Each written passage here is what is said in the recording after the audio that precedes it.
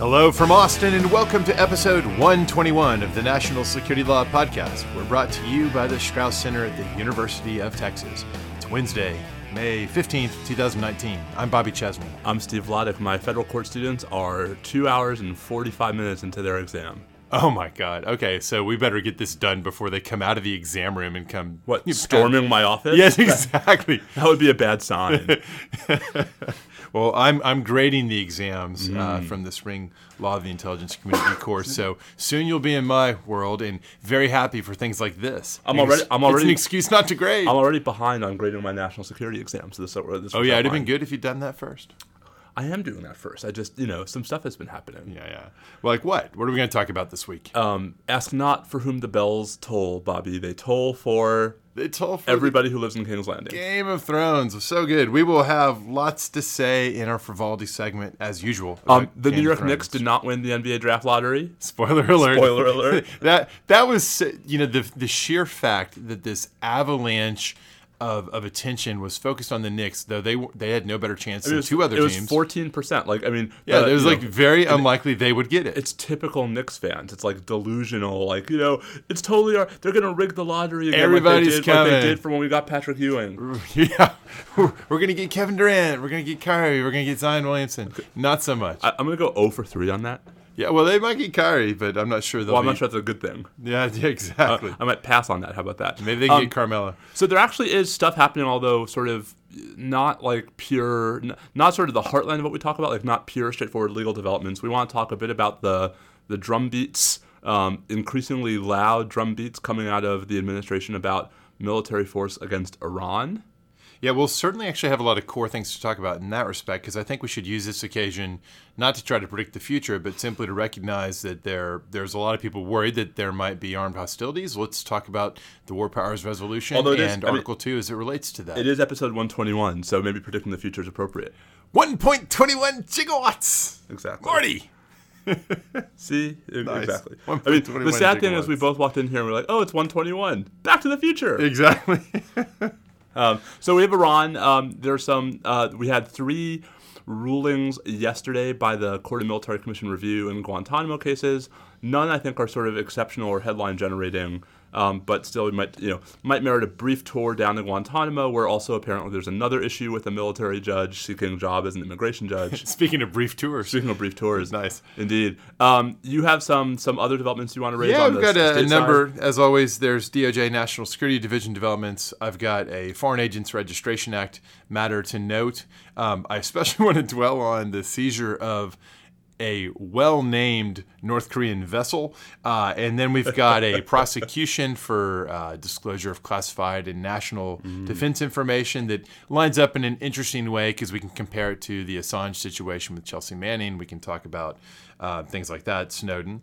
And then also the effort to disqualify James Cole from representing Huawei. Yes, which I found a really interesting and unusual motion from the Justice Department. And one might argue a really interesting and unusual client retention move by a former senior Justice Department official. So I guess those are the stakes there. There is that. I think that'll cover our serious topics, and then we will get to the really serious our stuff. Second to last chance to truly indulge in Game of Thrones frivolity. I mean, or depression.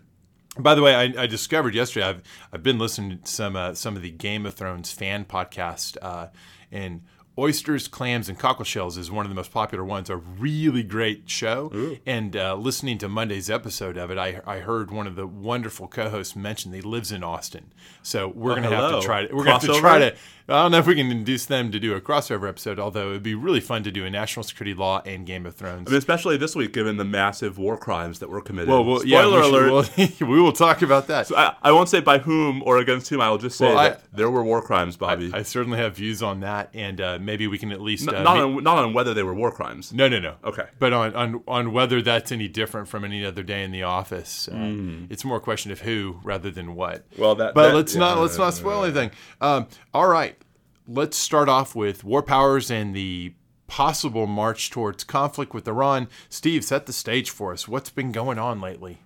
Like, how is this different over the past week from prior times? I mean, I so don't think anything has changed. But the what seems to have changed is that senior administration officials, although I'm not entirely sure that it's plural, who refuse to go on the record, keep giving stories to reporters about how behind the scenes the government is increasingly looking at military options against Iran, ramping up the possibility of using force directly against Iran.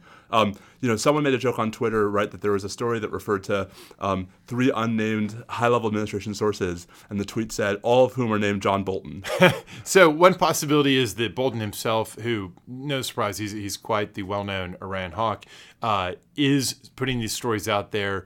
I assume you're taking the view that would be to try to generate the reality, to set the narrative that this is indeed something that's coming. Right. Give me the pictures, I'll give you the war. Another possibility is if it's him or people working for him spreading these stories, that it's in the nature of flashy gunboat diplomacy. Just warning you, we're not actually going to do this, but we want you to feel, we want to increase the pressure on you by putting the story out rattling there. the saber. But of course, it also could be unnamed officials who are not happy that internally, in fact, Bolton has arranged for these briefings and presentations to the NSC on what the big footprint military options would be, and that this is an effort to alarm people to get attention to it before it gets too much momentum. Like a sort of a canary in the coal mine situation. Yeah, exactly. Like, hey, this is happening. People ought to know, which has indeed generated a lot of anxiety and a lot of pushback. So that could be what's going on. I'm with you on anxiety. I'm not sure I'm with you on pushback. Oh, you're pushing back, aren't you?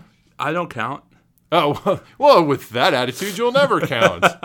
Wayne Gretzky once said. Listen, there are some contexts where I count, right? But I have no ability to vote to introduce or vote in favor of legislation at the moment. Well, yeah, and query whether that's the context that's going to be the determining one. So anyway, but all this is to say that there seems to be, Bobby, if nothing else, a ratcheting up in the level of noise surrounding the prospect of potential hostilities with and against Iran. No question. So the big story that really got heads to turn that was different in kind was news that there had been presentations on real military options, including big footprint options. I think that the number given, which is itself an interesting number, was 120,000 troops deployed to carry out some particular type of operation. A lot of people saying, well, good Lord, if we're going to do this, that's not the right number. And did we not learn anything about trying to do this with a relatively light footprint? The real number ought to be something more like, were it to be done, 1 million or 500,000.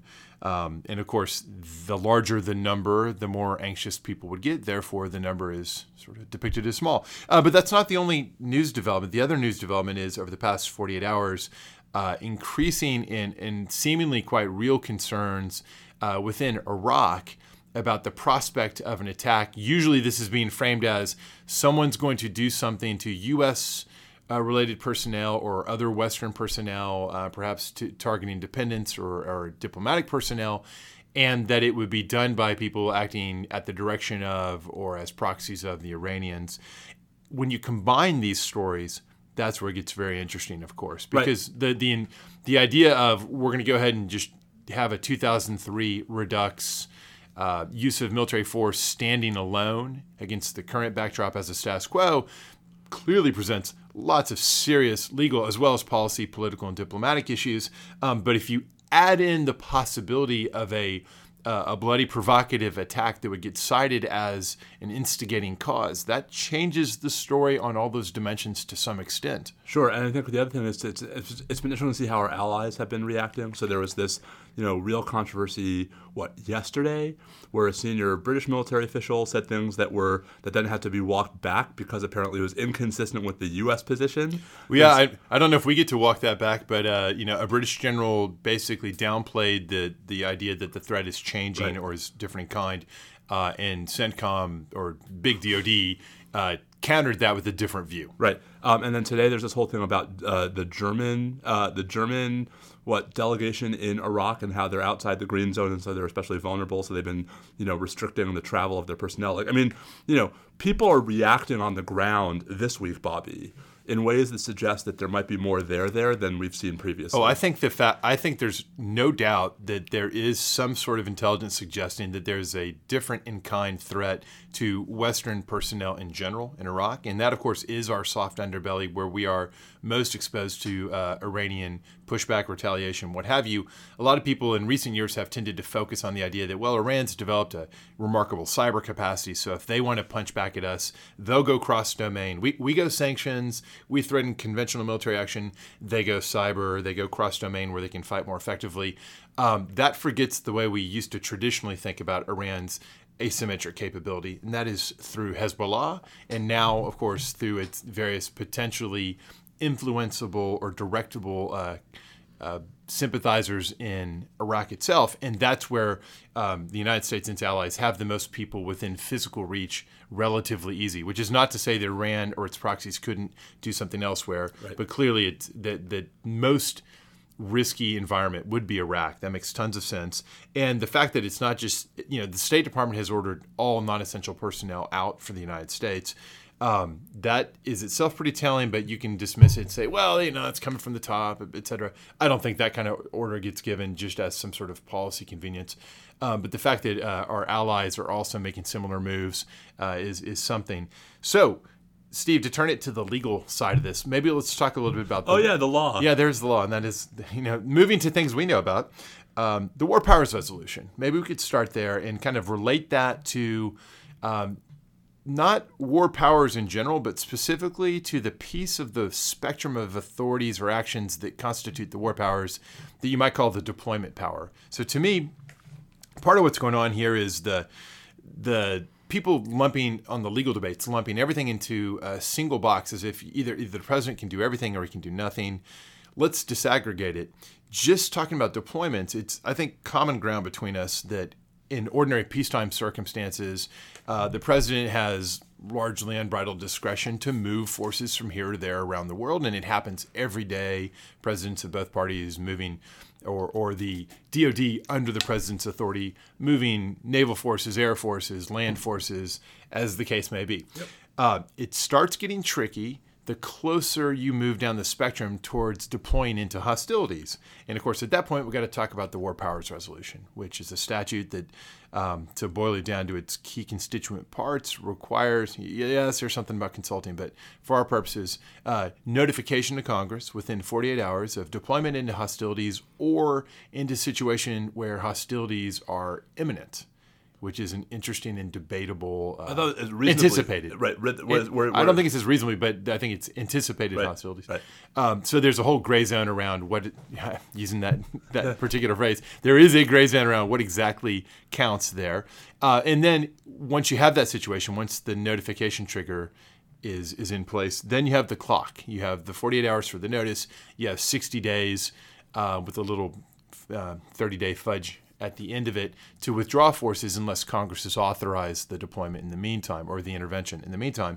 So here, we've already seen some saber rattling in terms of referencing a carrier task force, which people are saying like, well, actually that was en route in sort of an ordinary way anyways. That was just a marketing rebranding of what it was doing. But we've had a Patriot missile battery redirected. Are we at the stage yet, do you think, where the notification is required? I don't think so. I mean, I think, especially the whole thing about the Lincoln, right, the USS Abraham Lincoln, it was so silly because, it was so easy to figure out that the deployment was already going. It's on the internet, people. So I don't think, to me, right, so far what actually seems to be happening on the ground looks like standard fare, redeployment of even the Patriot missile battery. By Sure. itself, that to me isn't we move them for defensive purposes, right. including anticipated threats all the time. Right. That can't count. No, my concern. So. All right, let me be a bit of a conspiracy theorist for a second, right? My concern is that we get some kind of Gulf of Tonkin episode, right, where some either very, very marginal real or not even real sort of skirmish is then used as a pretext for dramatically ramping up these deployments, right? A Persian Gulf resolution scenario. A Persian Gulf resolution scenario, right? That and it's not complete with torpedo boats, with torpedo boats, and complete with the UN. this I see history repeating here, and it's like, what do you do to what can be done to stop it? Let's bring that around to the WPR, since the WPR, the War Powers Resolution, was very much consciously a response to the perceived lessons of Vietnam, including the perceived lessons of the Gulf of Tonkin resolution. So it would say that if your scenario were to unfold, and let's imagine that probably not a U.S. Navy vessel, but maybe an American flag tanker or an Allied tanker, something happens in the Gulf, shots fired. Shots fired. And this is cited as provocation. So step one would be that we've now got a situation of asserted self-defense, right? That would be the argument. Mm-hmm. And that's assuming, by the way, and let's put a pin in this, come back to it. That's assuming that the administration would not say, hey, we've got existing statutory authority under one of the AUMFs. Let's come back to that. So assuming they don't make that argument, the argument would be that the president has authority to direct the use of military force in some form of defense, either defense of nationals, force protection, or maybe even trying to make a larger argument about either direct national self-defense of the United States or collective self-defense of our allies, depending on what the circumstances are. But it's a self-defense argument. Under the War Powers Resolution, the way it would in theory work out is force begins to be used, the administration gives notice, probably written as consistent with, though not necessarily admitting it's required by the War Powers Resolution. Then the clock starts ticking.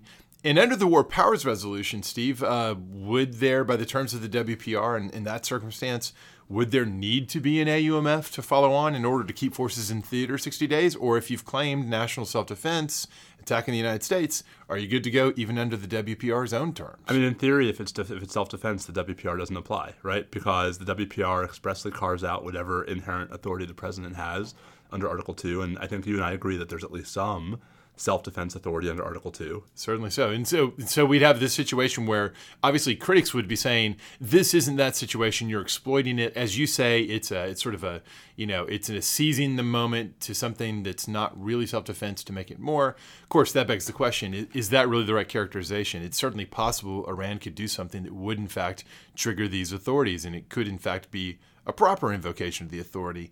But the point is, there will then be these muddy debates about whether the War Powers Resolution clock has started running, or if indeed it never starts running because of the nature of the defensive measure. But of course, our pin a moment ago, let's come back to it. I think the administration would not stand on what we might call a naked Article 2 self-defense claim.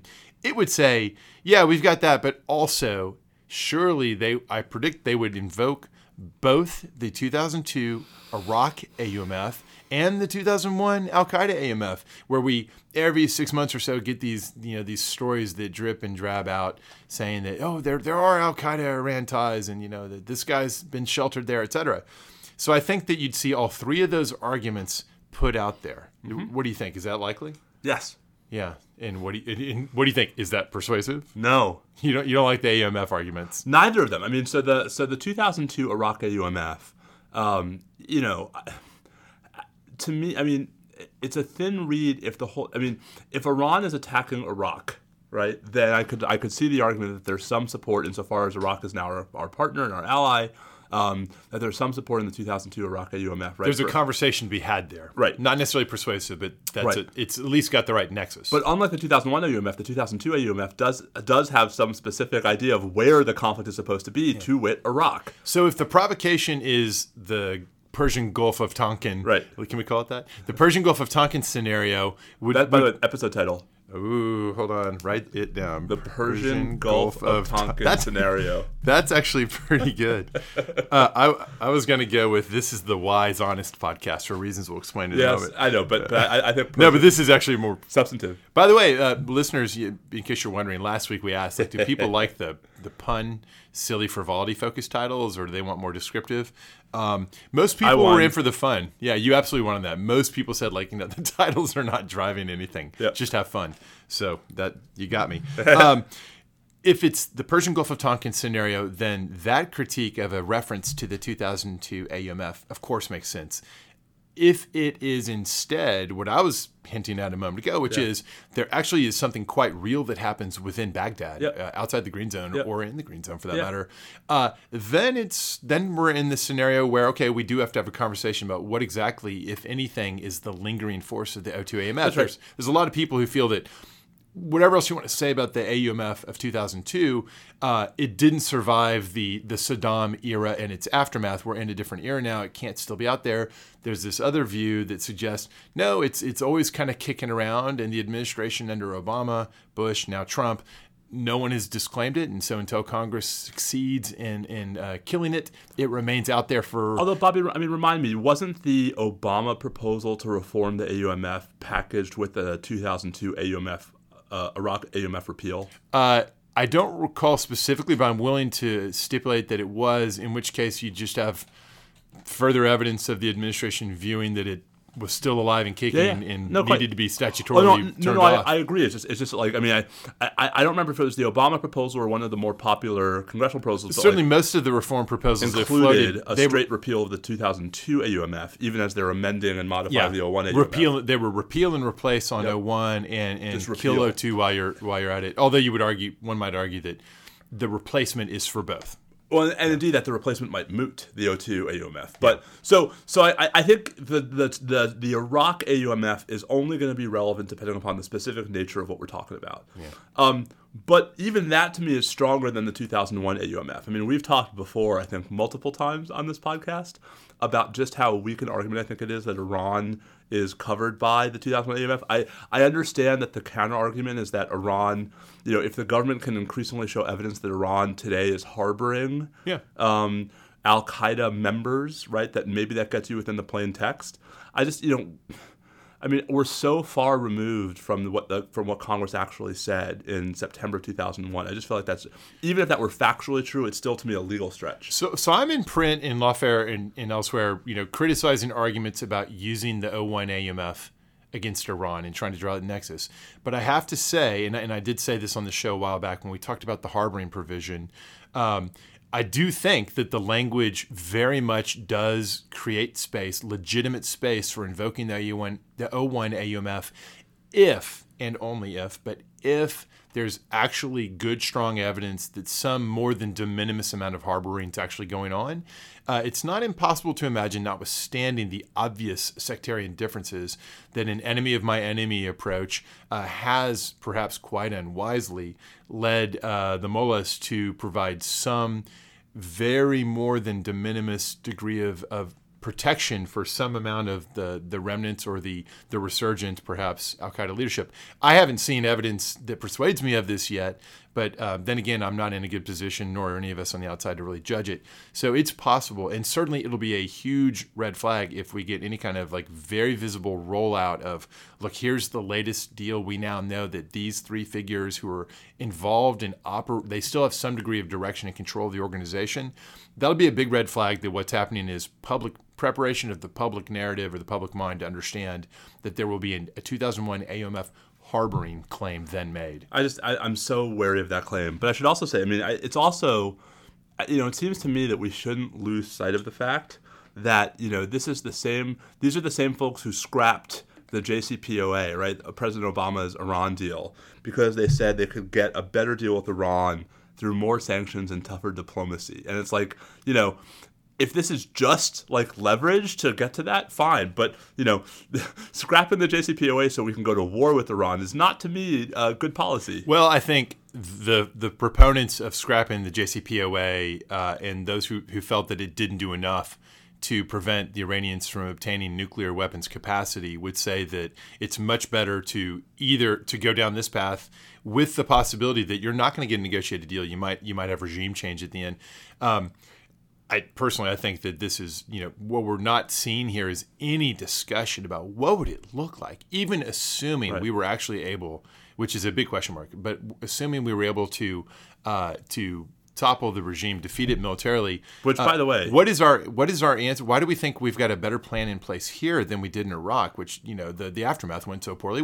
Why would anyone think it's going to go better this time? And I am not. I wouldn't profess for a moment to be an area expert, but everything I've ever read suggests that a war with and against Iran would be dramatically more complicated, difficult, problematic, and everything else you could say than what happened in Iraq. So I will say one thing to counter that. There's a greater degree of homogeneity in Iran across tribal sectarian divides than was the case in Iraq. So for the aftermath, right? I mean, right. Yeah. But again, but this assumes we can win the bloody war, right? And Iran is not Iraq.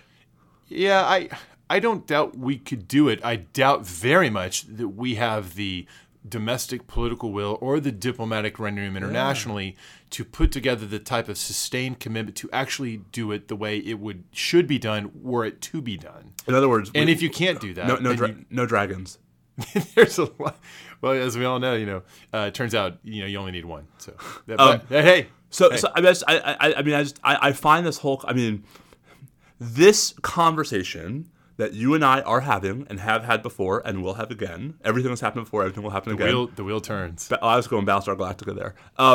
Is the exact conversation that the Constitution contemplates Congress will have. No, there should be robust and extended debate on the floor in public, repeatedly in both houses. Yeah. Yeah. I'm not holding my breath. No, there's a lot not to hold our breath about. Indeed. Is there anything separate to say about, well, I guess we've kind of covered the Article 2 aspects as well. It's tempting to digress into the whole, by the way, that both parties' presidents have narrowly interpreted hostilities and war under the WPR and the Constitution, respectively, so narrowly that it excludes a lot of how we fight, but not what they're talking about here. Well, that's the thing, right? For all the talk about just how bad the Obama administration's Libya hostilities opinion is, right? What apparently John Bolton is contemplating is hostilities on any definition of the word. That's right. So to the extent, and by the way, this comes back to Attorney General Barr, who in some of his writings expressed an extremely broad view of exactly what's in the Article 2 presidential set of war powers versus what's in the Article 1 congressional set of war powers. This line where Obama and like many others his administration had interpreted hostilities and war so narrowly as to exclude situations where we didn't have significant ground presence, which is a remarkable place to draw the line given how technology enables us to fight quite extensive armed conflicts without having a large ground presence. Under that line, nonetheless, any sort of ground invasion of Iran would clearly constitute both hostilities and war in the constitutional sense. But there are those, and I think maybe our Attorney General is one of them, which looms really, really large now, who take the view that even when you're across that line, it's still not something where Congress's permission is required. This is the absolutist view that the war power is simply the president's, and if Congress doesn't like it, maybe you can use the power of the purse, but of course the president can veto that. And so that is another area where the current occupant of the Attorney General's seat looms pretty large, because if the question arises internally, when does President Trump have the authority on his own without congressional blessing to act, I think he'd be getting advice that he has robust and largely unconstrained authority. But of course, to come back to our point a moment ago, I also think that would be said in the alternative, and that the first thing that will be said is, hey, the 01 and 02 AUMFs can be sort of alchemized into existing statutory blessing. All right. Boo. There you go. Now, we should note international law. We should note the UN Charter. If the United States remember them? If the United States uses force against Iran without a precipitating use of force, and of course one might say there's been uses of force. Let's just take the clean slate approach and ask, if the United States uses force without some fresh violent provocation from the Iranians, it's obviously not going to be a UN Security Council scenario. No one's going to be able to make any kind of argument like that. Nothing under Chapter 7. It would have to be either a direct Article 51 self-defense claim, but we just stipulated we don't have a precipitating attack. It would then presumably turn into some sort of preemptive or preventive claim, or a claim that Iran has used force against someone else and we're going to respond in collective self-defense at the request of that someone else. I don't know that they can get Baghdad to make that request, even if Baghdad had some sort of precipitating event to point to, some sort of armed attack to point to. Israel would be a very interesting scenario, and might there be a scenario where the Netanyahu administration makes a request for collective self-defense joining them? Those are obviously very, very dangerous waters. Much more likely is that we do get a precipitating event that perhaps is of a certain limited nature that then gets talked about or framed in a broader way as something that could be depicted as an armed attack by the Iranians. And what that would be comes back to your Persian Gulf of Tonkin scenario. So the same sorts of... Can I trademark that? Yeah, we're about to. Joel Embiid apparently is trademarking the process. The process? Yeah. How do the 76ers as an organization feel about one of their players trying to... Is that just like a side payment to him? Yeah. Well, good luck marketing that. I'm sure people will be licensing the phrase "the process." Anyways, I guess my point is that the UN Charter arguments are going to probably, if we get to this, they're going to be the same sort of, was this really a precipitating armed attack? It's similar and parallel, involving the same underlying facts as the domestic legal arguments. Steve, you look depressed. I find this all depressing. You find all our stuff depressing, except Game of Thrones commentary. No, I find that depressing too. Okay. Well, should we turn to something that's sure to lift your spirits? The military commission. The Court of Military Commission Review. It's been busy this week. What's happening down at Gitmo? So let me just pull this up, because I actually took notes. You prepared? I prepared, I know. I tried something different. So there were 3 rulings that were released yesterday, none of which I think are especially mind-boggling or earth-shattering, but just sort of as signs of the continuing trudge of litigation and the military commission. So all 3 related to the 9/11 case. So the first one was the CMCR turning away al-Baluchi's motion to disqualify the entire CMCR. Okay, shock. Well, I mean, there was more than nothing to this motion, but I'm not sure, right, that this was the wrong result. What was the gravamen of his argument that basically, they should all recuse? That Judge Pollard, who's now basically like the presiding judge, well, I don't know if he's the presiding judge, but anyway, Judge Pollard had sort of created a conflict when he tried to obtain like an ethical opinion from DOD as opposed to from the Administrative Office of the U.S. Courts, and therefore tainted his ability to appoint other. Yeah. Pretty thin. Not that surprising that didn't work. It's a stretch. And then there was in Al-Hassawi, there was the denial of a petition for mandamus to recuse Judge Perella, the for the moment trial judge in the 9/11 case, although not for much longer. Which I think actually had a little more to it. Like, I think there's a little more behind this motion. Basically that in light of Perella's time at DOJ working on terrorism cases with the National Security Division, there might be sort of the potential for conflict between stuff to which he's privy in that capacity and stuff that he's now doing as a military judge.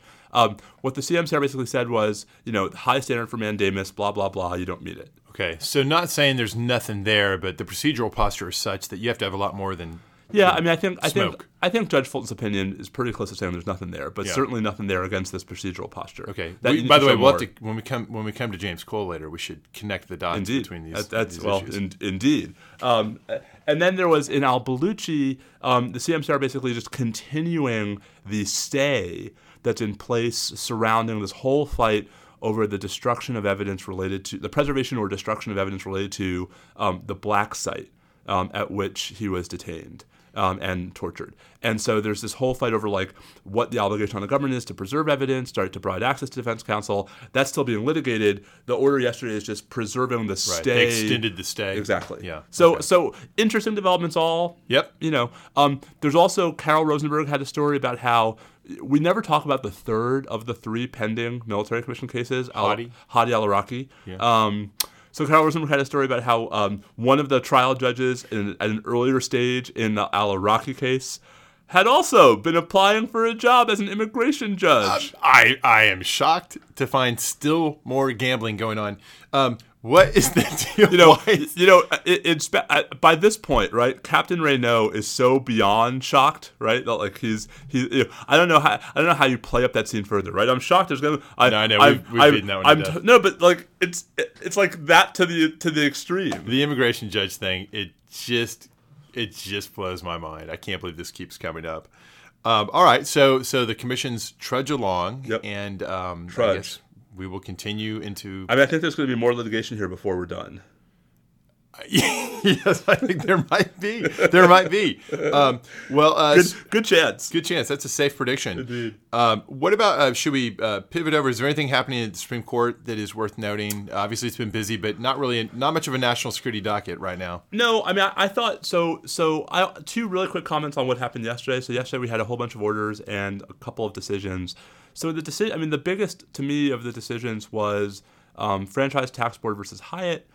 Where, totally unrelated to this podcast, the court said that states are not entitled to sovereign immunity. That states are entitled to sovereign immunity in the courts of their sister states, which overturns Nevada v. Hall. Yep. And I think what's more interesting about it is the sort of relatively leaving aside the extent to which the 5-4 conservative majority makes many of the same historical mistakes that have long been ascribed to the Supreme Court's sovereign immunity jurisprudence. There's also the rather brief treatment of stare decisis. So this is what's got everybody spun up 6 ways to Sunday. This combined with what's going on in a bunch of state legislatures right now. Sure. And combined with years and years of anxiety about the fate of Roe v. Wade and Casey. So Breyer in his dissent has this line that was immediately highlighted. All you couldn't turn on Twitter. You still can't turn on Twitter without seeing images highlighting the text. And it draws attention to the question of, what other precedents might also in similar fashion be overturned. I got to say, stare decisis arguments wear me out, and attempts to draw these lines in a way that yields a neutral principle, boy, they are pretty darn tough. So you're anti-stare decisis? I'm not anti-stare decisis. I'm anti-hypocrisy about stare decisis. I agree with that. And I'm anti-starry eyes about stare decisis, where people, you like that? Made that up just now. Starry eyes in the sense of people finding the, not against their own interest occasions to suddenly be extremely focused on it, which is not. I'm not saying that everybody who's it's the same phenomenon as like when interest groups on one side try to get a justice on the other side to recuse because of something they've said or done previously. It's like it would be a lot more believable if you actually asked someone who is sympathetic to your position. Right. I just you don't often see, and I know there are counterexamples, but you don't often see people who are coming down hard for stare decisis against their own manifest, most passionate interests. I think that's right. I will say, though, that I do think hypocrisy aside, I believe deeply there's value to stare decisis. Oh, I also, because it yields predictability and legitimacy in the legal system. And legitimacy. I mean, I think it has the effect, if ever it were followed, right? Yeah. I think it has the effect of of distancing judges from politicians. That's right. No, and to unpack it a little further, that to the extent that you actually do get instances of judges who clearly might prefer a different outcome, but they don't go that way because though they could have overturned it, they didn't in the interest of the stability of the system. That does suggest something's going on here other than politics and policy. Yeah. There is that.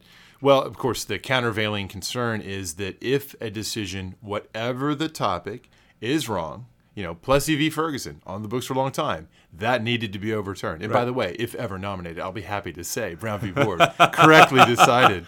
Then you just disqualified yourself for a judgeship from this administration.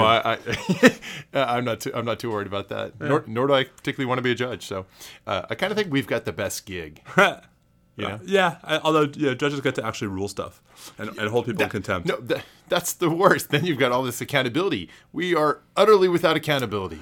I agree with that. Utterly without that would also be a good episode title. Yeah, utterly without accountability, or starry decisis, starry-eyed stare decisis. Yeah. So I agree with everything you just said. I do think, though, I wrote a piece about a month or 6 weeks ago about sort of signs of what the Supreme Court's going to look like after Justice Kennedy.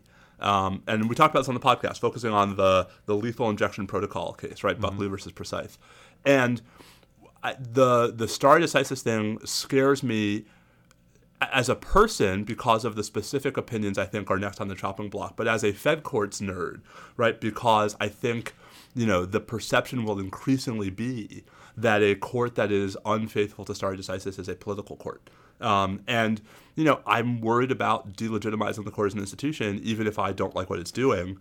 Yeah. That's the tension for me. And of course, I'm sure every listener is tracking the larger context. We didn't actually say it, but of course, the core thing that is driving all this concern is specifically concerned that the newest lineup on the court is going to be willing to overturn Casey and by extension Roe v. Wade.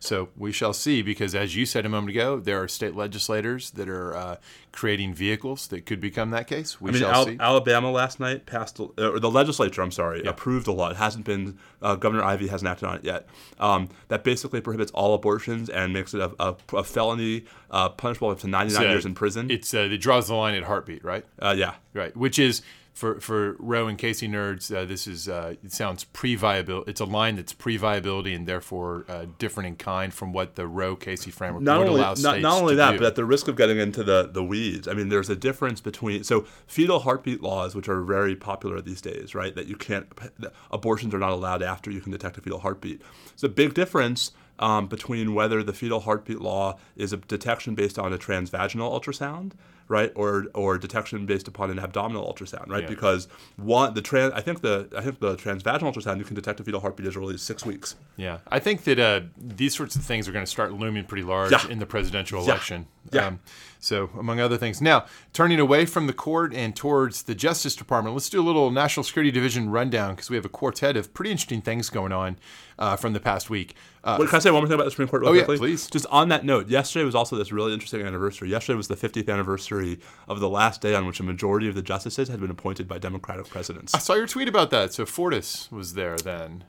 Yeah, been a long time. And it's an interesting reflection on how so many of the decisions that are today vilified and pilloried by conservative commentators as being part of the Warren Court weren't actually the Warren Court. Well, you're right. No, so there's clearly a way of using that particular lens to appreciate ideological transition and drift within nominally identical political parties over time. The Republican Party of today obviously is in the midst of such a moment, but it's been in the midst of longer-term change for a long time. And you can't just say, well, as Republicans then in the 70s, Republicans now, and think you're talking about the same set of ideological and policy commitments.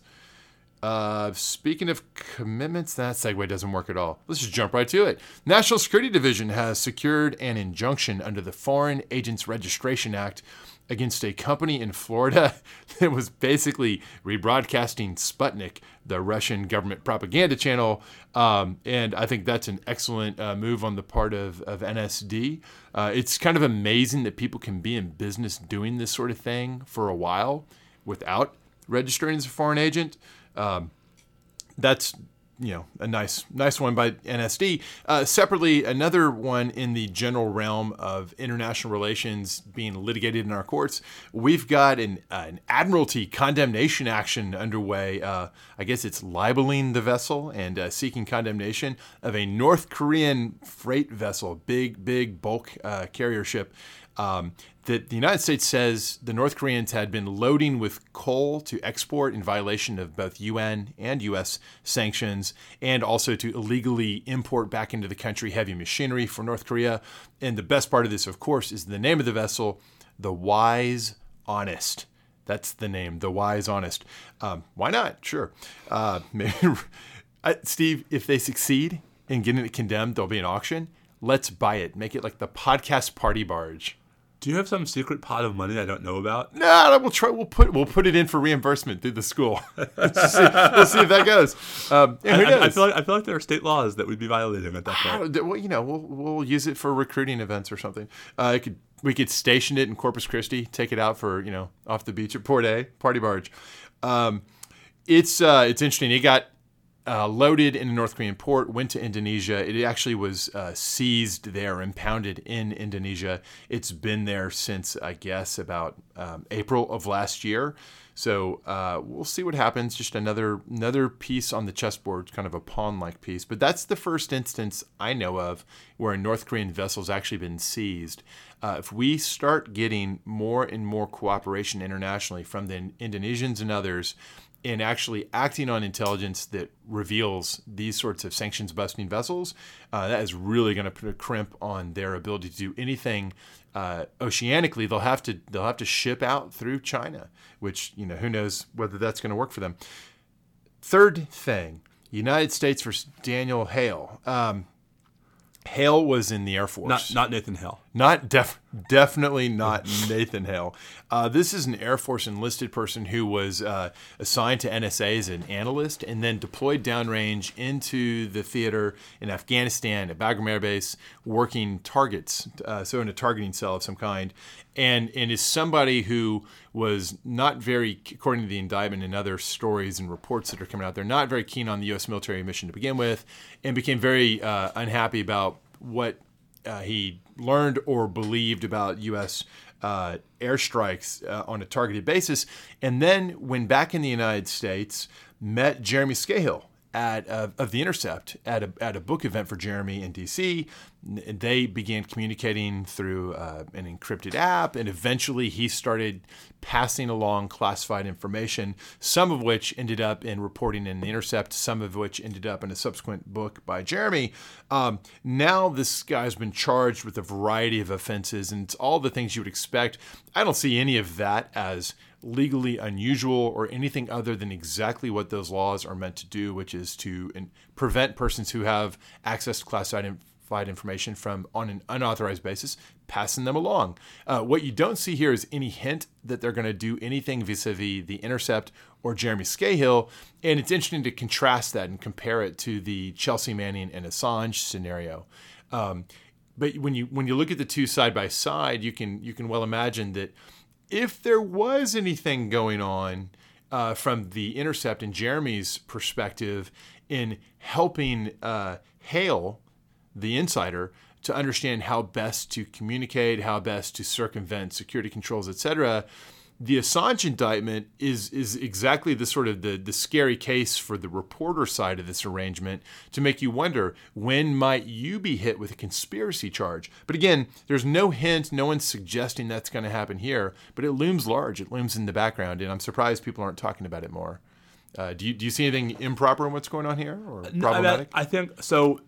The only thing I thought was weird was I thought the indictment was a little unusual to me, Bobby, from having read a bunch of these indictments, in that it was not at all trying to obscure what the journalism outfit was.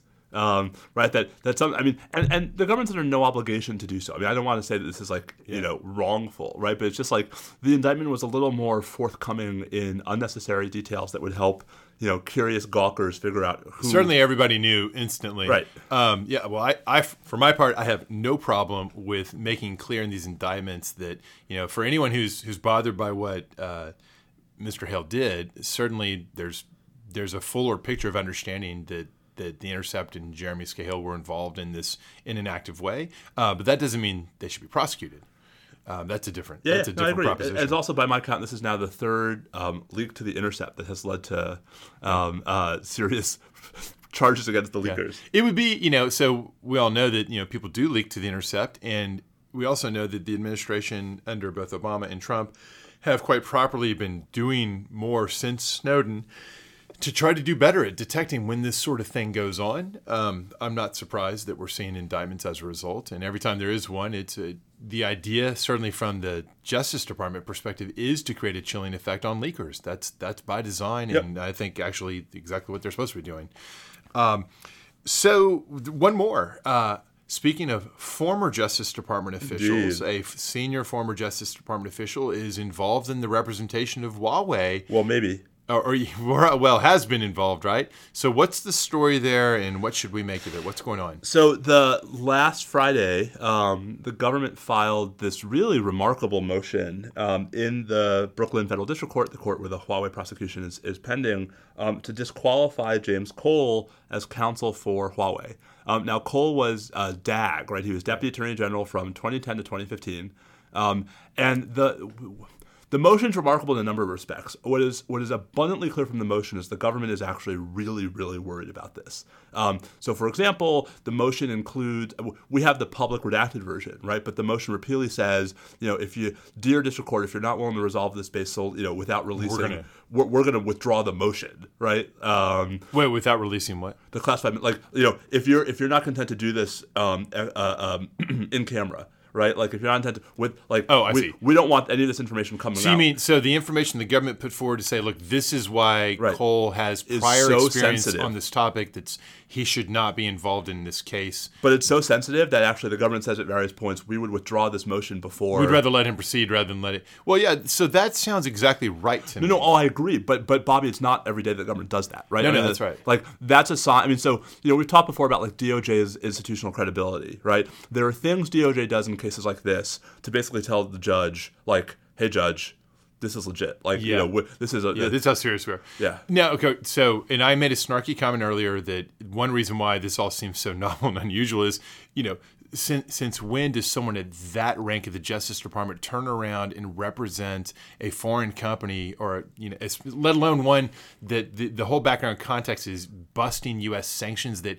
he would have been involved in the prosecution of people, and violating those sanctions back at the relevant times. I think it's extraordinary that he actually has taken on this representation or attempted to. So I don't disagree with that. I think there might be more of a revolving door than that comment might suggest. Like, I think there's a long tradition of high-level government officials from both parties, right, leaving government and then going to work for the people they were regulating. And cashing in often for foreign, especially representing them in the Washington practice of representing foreign sovereigns. I mean, Greg Craig just got indicted. Exactly. Right? Anyway. And to be clear, you won't be surprised when I say, like, yes, I object to all these people cashing in this way when specifically they're taking on a representation on a matter they actually did have some prior, at least indirect involvement in. It seems pretty on point in this case. So here's the thing. So what I find interesting about the motion, which I encourage folks to read, is the government makes two different arguments about why there's a conflict. And it's impossible to weigh the merits of the arguments because we're not privy to the factual predicate. But they're interesting in their difference, right? So the first argument is that the court can have no confidence that Cole will not use, whether intentionally or not, information obtained in the redacted investigation redacted against the government, his former client. Right? So in other words, right, the government's worried about Cole using stuff he knows to make it harder for the government to prosecute Huawei. That makes perfect sense to me. Yep. The second argument I find more interesting. The government has an interest in a fair trial and obtaining a conviction that can be defended on appeal and from collateral attack. Those interests are at risk if Cole represents the defendants because they cannot give the informed consent required to validly waive Cole's conflicts. Wait, who can't give the informed consent? Huawei.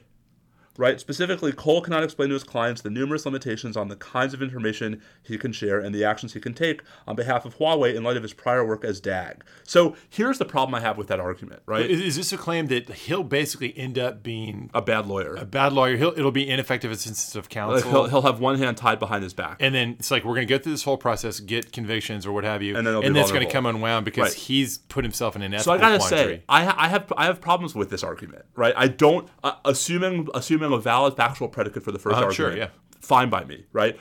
I have problems with this argument because by that logic, right, every attorney who has a security clearance and who is in possession of classified information that may or may not be relevant to his client's case, the government is implying that there's a problem anytime an attorney with access to classified information knows something relevant to the case that his client doesn't. But can't convey it. We have hundreds of examples of that in terrorism prosecutions, right, where we allow security-cleared defense lawyers to vindicate the rights of their clients, whether through SEPA or other procedural protections. It's very interesting. So I find that I would certainly want to know if it's right that actually is the spillover. Then I'd certainly agree that the argument proves too much. And it's kind of a gloss. I mean, the core concern is not that. That's collateral. The core concern is, does he in fact have this information? In which case, he's conflicted. Which is the first argument, and I'm fine with that. But just the notion that the notion that we're going to have a problem with a security-cleared defense lawyer who knows more than his clients do about some of the information that's classified, right, to me is inconsistent with the entire idea of having security-cleared defense lawyers, which, by the way, is necessary. Right, it happens all the time in terrorism prosecutions. To cut a lot of the Gordian knots that would otherwise arise in these cases. Think about Moussaoui. Exactly example. so. That's right. So I hope.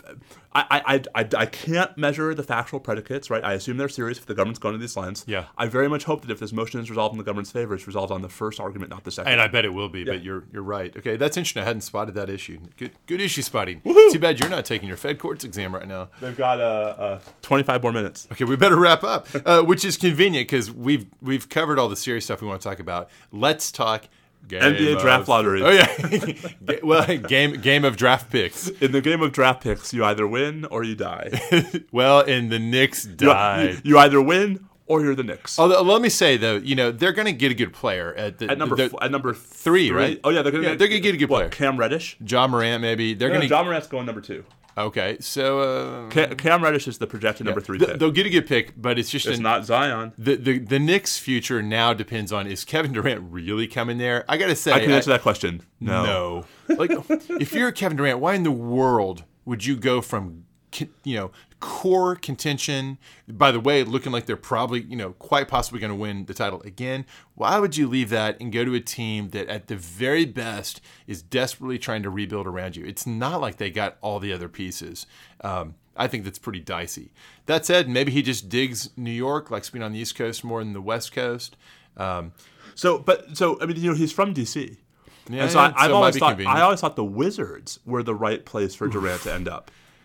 Listen, lo and behold, right? Dare I say it? The Wizards are a far more functional franchise right now than the Knicks. Well, that much I'll grant you. That is true. Or he goes to Brooklyn. Yeah, I will say, despite being a Western Conference guy through and through, I'm weary of how bad the East has been for so long. They're a little more interesting this year, but not much more interesting. It's like Giannis is going to take over the world. Right. So, by the way, speaking of predictions, do you remember our NBA season prediction? Yeah, you had Milwaukee. I had Milwaukee, and I had Giannis as the MVP. Yeah, you nailed that. I'm sure I predicted the Spurs. Then maybe DeMar DeRozan. I actually don't think you did. I think you predicted the Spurs going to the playoffs, and that's I at least had that. And that's the lunch bet I lost. That's right. And you know what was sad was that was considered going out on a limb back at the time. All right, so Thrones. Okay, so Thrones. So, all right, by the way, if you haven't yet watched episode 5 of season 8, now's a good time to stop, unless you just don't care. Take some time off from work and go watch it. In my opinion, it was awesome. And I take that position having trashed episode 4. So I loved it. I think you love some war crimes? That does not follow from what I said at all.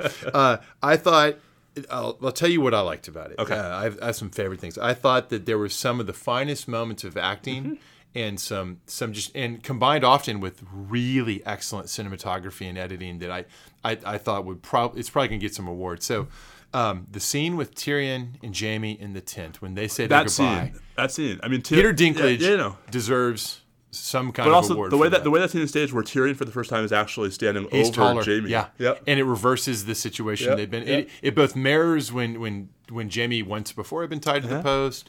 And Peter Dinklage in this whole episode, right? When he puts his hand on Varys before Varys gets executed. Yes, Dinklage has been, in my opinion, has not been that great, and in part because they're giving him bad lines and they're making him stupid. They're making him do stupid, like blunderbuss. And then they brought it all back, and it was like this really refreshing reminder of how great it was early on. In episode 3, right? My favorite scene was him and Sansa, right? Right. No, so in an episode that I actually did not like, I thought the best single scene was Tyrion and Jaime. When he talks about when I was a child and everyone thought I was a monster. Tears to your eyes. That was fantastic. Yes. So that's why we watch Game of Thrones. Yeah, exactly. Right. That made it all worthwhile. I liked many other things nearly as much. I loved the Clegane Bowl. And the cinnamon, I loved it. I loved the way it ended. It was such fan fiction. It was like such fan satisfaction. Well, Clegane dies. Sandor dies, and he's unable to directly kill him. So what I love, there was no way they weren't going to fight, and there was no way it wasn't going to be something kind of fan service because everybody wants them to fight. Well, once they fight, right? So it's interesting. What I loved about that scene was the setup, not the actual fight. Like the cinematography on the stairs. No, but also sending Arya off. Yeah. Where Arya actually calls him by his first name. That's my third favorite scene. Arya and the Hound. Scene. Yeah. That when he releases her and he takes the weight off of her, the demons have been driving her since basically the end of the first season. Yeah. Since the last time Arya was in King's Landing. I thought it was a really great full circle deal that realized his character. It was his most human moment, and he has this fatherly hand on her shoulder talking to her. It was great. But so the fight on the stairs, I thought cinematography-wise, it was lovely. It was beautiful. It almost felt like the 300. They were kind of getting a little bit of that sort of like tinted view of things. I thought it was also a bit like, two people fighting while the world around them is collapsing. Like the end of episode 3 of Star Wars where where Anakin's fighting Obi-Wan. Well, and of course, it was all, I think, very purposely. It was very homage-ish to Star Wars. You had, first of all, he gets the helmet knocked off. It's sort of an actually scary version of Anakin. There's the duel setup with the profile shot that harkens back to multiple Star Wars scenes. The look on Cersei's face as she walks past them. Oh, it is, and she's such a great actress, and that's a tough scene. Like, how do you act? And she's like, I mean, Felicia. It's almost comical. It was great how she danced around it. The demise of Qyburn I thought that was great. He's a villain. He got a good villainy end right there. And of course, it's always been a Frankenstein and Frankenstein's monster dynamic, and so it ends the right way in that respect as well. I mean, I think, people are dying everywhere, So here's my problem, right? My problem is, as we discussed last week, I think it was obvious that they were setting up Danny for this turn toward, Yeah, they either were baiting us to believe it or just setting it up. And it was the latter. But so here's the problem. I am one of those who believes it actually is consistent all the way through, if you go back, that Danny actually has these really bad impulses that were moderated by her advisors, and the advisors are gone now. Right? But at the moment the bells toll, right? Even if crazy Danny, right, mad Queen Danny, is inclined to not, abide the truce, right? Is inclined to violate the terms of the surrender and kill civilians, right? Double war crime day. Yeah. What is stopping her? You gotta. Well, okay. Yeah. Go ahead. Yeah. I mean, she has destroyed all the scorpions, right? So her dragon faces no meaningful threat right from the ground. What is the point of burning the city at that point, as opposed to what she does 20 minutes later, which is just go burn the she goes around killing civilians for no reason. No, right. So you're clearly supposed to think it's madness, right? Whereas she still goes and kills. Eventually she goes. Eventually she gets to the Red Keep, which, by the way, has the effect of eventually killing Cersei. Right. So I completely agree that there's. I don't think they're trying to claim there was any operational logic to what she then started doing. But even emotional. Well, I think the whole claim is supposed to be that she's gone mad with vengeance, right? But if I've never been mad with vengeance, but if I'm mad with vengeance and I'm riding a dragon, oh my God, somebody please go create that image. And I see my arch enemy. Right? Don't you go straight for the enemy? Don't you go straight for the enemy? This was like Luke Skywalker, another Star Wars reference, like Luke Skywalker going through the trench. Like what? Why aren't you going straight? Why bother attacking the surface cannons? Why aren't you going straight for the exhaust vent? Well, so by the way, that was good. That was real good. Nice analogy. I'm with you. So I think you're supposed to. I like to think that Benioff and Weiss, if here, would say she has gone mad with vengeance against. Yes, we shall. Mad with vengeance against all the people of Westeros in general, these people who don't love her, who are rejecting her, and now this whole thing's falling apart, and just lumping in the civilians with everyone else, at least in King's Landing, if not elsewhere. Remember the last episode, they tried to set this up by saying, why aren't the people there turning against her? Yeah. They're not turning against her. So she kind of does this very illogical thing in the prior episode, which wasn't a very compelling piece of writing, by the way, because it's so illogical, of like blaming them for not toppling the way that the slaves in Marine had done. I think this is all a problem caused by the decision of the producers to have this just be 6 episodes and have to race through all the development instead of having a long, slow build up where they can give us more moments where it's persuasive that she, accurately or not, is blaming the civilians. As opposed to that crazy quick scene where it's like, hey, John, are you my lover? And he's like, no, you're my queen. Then it shall be fear. Yeah. It's like, that's there's like weeks of emotional development crammed into 2 minutes. And also, so a couple of missed opportunities to make it resonate even within the 2 minutes they had. So, for example, she's up there, the bells are ringing and all that. Well, why not have some kind of provocation, even if it's not obviously enough to justify someone throws a rock at her. Yeah, at least have a civilian throw a rock or a soldier, throw a spear. Well, have it be a civilian, so it makes more sense, right? Indeed. Have somebody do something, or anything other than, well, looks like you've won. You've totally dominated. Everybody's surrendering. Everyone's surrendering. I think I'm just now going to start killing civilians. It doesn't hold true because they didn't have time to try to build out the case, and they just went with sort of Targaryens, they go mad. Meanwhile, how would you feel if sometime over the last 6 years you had named your daughter Daenerys or Khaleesi? Well, I think you get what you deserve if you're naming your kids after TV show characters. I didn't read to the end of the books. Yeah, exactly. Well, okay, so interestingly, listening to Oysters, Clams, and Cockleshell, I learned something I did not know, which is it's at least widely rumored, if not believed to be the case, that basically HBO and George R. R. Martin had a serious falling out where Martin actually could finish these books, but he's not doing it on purpose because he's just letting these guys who no longer are cooperating with each other. He's letting the HBO show kind of go with the story where they want to, and then he's going to take the books are going to potentially go in quite different ways. Well, that'll be weird. It'll be an alternate reality. It's going to be kind of like a separate universe we're going to get to live in. I can't wait. I hope it's really true. Does that mean I have to read all the books though? Wait, have you not read the books? No, I finally gave up in the middle of the third one. No, you should never give up. These books are amazing. They're so much better than the show. I had so much trouble keeping track of the 4,566 different characters. I find it very hard to believe you have trouble keeping track of anything. You just need to have less on your plate. Priorities are all wrong, my friend. So another sequence I'm interested in your take on. The extended 9/11 sequence. Yeah. So it was. I thought artistically, it was very well done. It was really powerful. Yeah. The mom and the little girl I thought was very Schindler's List. Yep. So they were the mother-child dynamic or duo is a very iconic archetype. No, but like the sort of have them show up at the beginning of the right track. By the way, she's holding a little white horse. You're on the internet too. Indeed. So I also thought I like the parallelism of Arya at the end of season 1, right? Trying to escape a mob in King's Landing, and Arya at the end of season. Yeah, there she is again. There she is again. That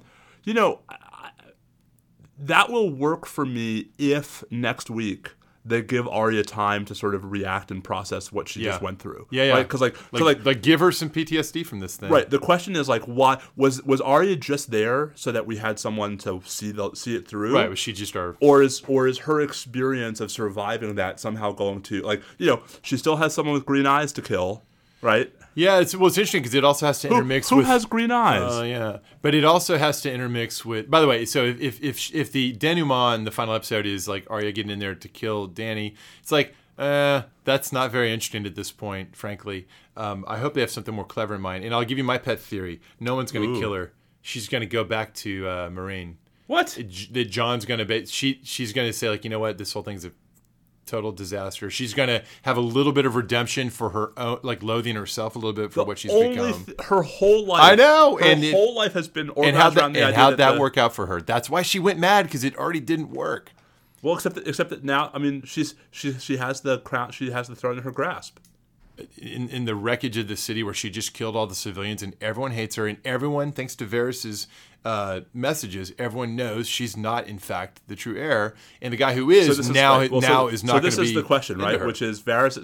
So this is, you're on the internet, right? So there's a difference between the message Varys is writing at the beginning of the episode and the message he's writing in Burns when they come to arrest him. There is. Do we know what's the? There's just a different wording. Right, and so the theory is that Varys got at least one of those messages out before the one that was burned that killed right before he was killed. Yeah, but what's the significance? Because the other one said that he was the true heir. No, I know, but so the question is, who did he send that to?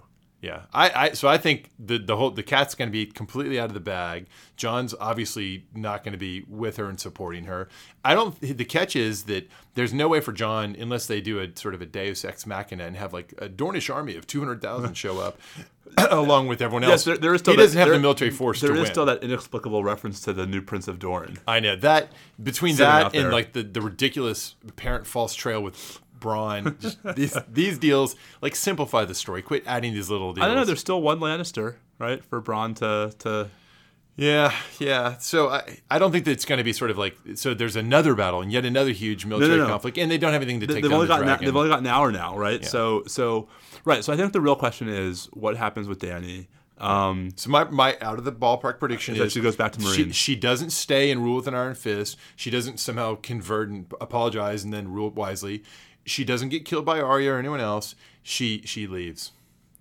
Interesting. Yeah, I think that'd be an interesting ending if they can pull it off. Hey, Dario Naharis is waiting for her back there. And she used to like him. Okay. Interesting. What about Sansa? What happens to Warden in the north and King Gendry at King's Landing, or the new. Wait, so after everything we've learned, we're going to restore the ridiculous Baratheon claim to the throne? Hey, they got it. What are they going to make Sansa? She's not going to come to King's Landing. And Winterfell's probably not going to be the capital. I mean, you could have this ridiculous, like, Jon's the king on the throne and Sansa's the warden in the north. Yeah, they could do that. I mean, that would be the fan servicey ending that makes the most sense here, right? That if you go with my theory, but then Jon needs a wife. Why? Because he has to make little Targaryen babies. No, he should do it the Roman way and pick the most qualified person and adopt them. He could have Sam. Sam, poor Sam. Well, Sam could be the maester that advises him. So this is, my question is, the last thing I want to say, because I think we're probably beating this into the ground, right? Is, to me, the real question about next week's episode is the principal locus of events King's Landing or is it Winterfell? Right? Because the preview, which is beautifully cryptic, is all King's Landing, but in a way that looks like it all could have been from one, like, the preview for next week's episode could really have been the first 5 minutes, right? And the more that it's set at Winterfell, the more interesting I think it gets. The more it's like, oh, after the ashes, Tyrion, Dany, and Jon and Davos are trying to figure out what happens now. It'll be hard to resolve if they're not in person. There's got to be face-to-face Jon and Dany arguments and all the rest. And also, how are they going to know that Cersei's dead? Yeah. Like, because remember, Jaime's plan that Tyrion thinks that Jaime was going to... he might think they got out. To, take her to... Bravos. Yeah. Right? If they don't find the body, how are they going to... So, Well, no, because they'll find Euron lying there on the beach saying, I stabbed Jaime, and they didn't come back out here. And then he dies. Like how Jaime survived, multiple mortal stab wounds. When it's convenient for plot, people can handle a lot. Seriously. And when it's not, they just drop dead at the first stab. It's remarkable how that works. Yes. TV. So anyway, all this to say, I guess I thought this was the best episode of this season. I still don't like where we are, and I don't like the major plot point twist was Dany losing all of her shit and becoming a war criminal, because war criminals are bad. So I have no problem with she's ceded the moral high ground to Cersei. I have no problem with her having taken a dark turn, in part because her claim ultimately is invalid. First of all, by her own terms. And secondly, it was, dynastic claim is a lame claim anyways. I'm in the Varys camp. I mean, what justification is there really for her? It had to be the justification that led Tyrion to support her, and that's out the window. So why should she be supported? All right, so let me ask the Varys question. So what's best for the realm? What's best for the realm looks like it's Jon in King's Landing with Sansa in the north and everybody trying to rebuild after the devastation they've all just gone through. That would be because they've also just eliminated a lot of alternative characters. Well, they have. I mean, we're running that now. I'm all for the Prince of Dorne. Seems like a wonderful. I'm impressed with what I've been hearing about the Prince of Dorne.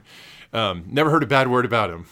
They dare not speak his name. What was the property that Tyrion offered Bronn? Was it a Highgarden? Yeah. No, so somebody's in charge. Like Highgarden's supposed to be the wealthy breadbasket. Somebody took over there. I guess Bronn. Good times. All right, we'll have fun with this next time, no doubt about it. Really quickly before we go, let me also one last plug. This week we had the second episode of the 5-part HBO miniseries Chernobyl, and I thought the second episode was almost as good as the first, which is saying something because the first episode was insane. So if you can stomach a little bit of depressing disaster, real world stuff. It may be worth your time. If you listen to this show, surely you can. It's so well done. The acting. I mean, if you can get around the fact that all of the actors are British, right? Because they didn't. There's such this thing about how Western actors cannot do good Russian accents, right? And so HBO they made this conscious choice. We'll just have British we'll drop any pretense of Russian accents. We'll just do it. We'll do it British. Oh, they're all done with British accents? Yes. I love how you can do that in the United States. And it's like we just kind of read it as it's foreign and it's well acted. Right. It's pretty brilliant. The psychology of it. All right. Well, you've persuaded me because you steered me right on True Detectives season 3, and even though we don't actually, all appearances to the contrary, like we rarely have TV time.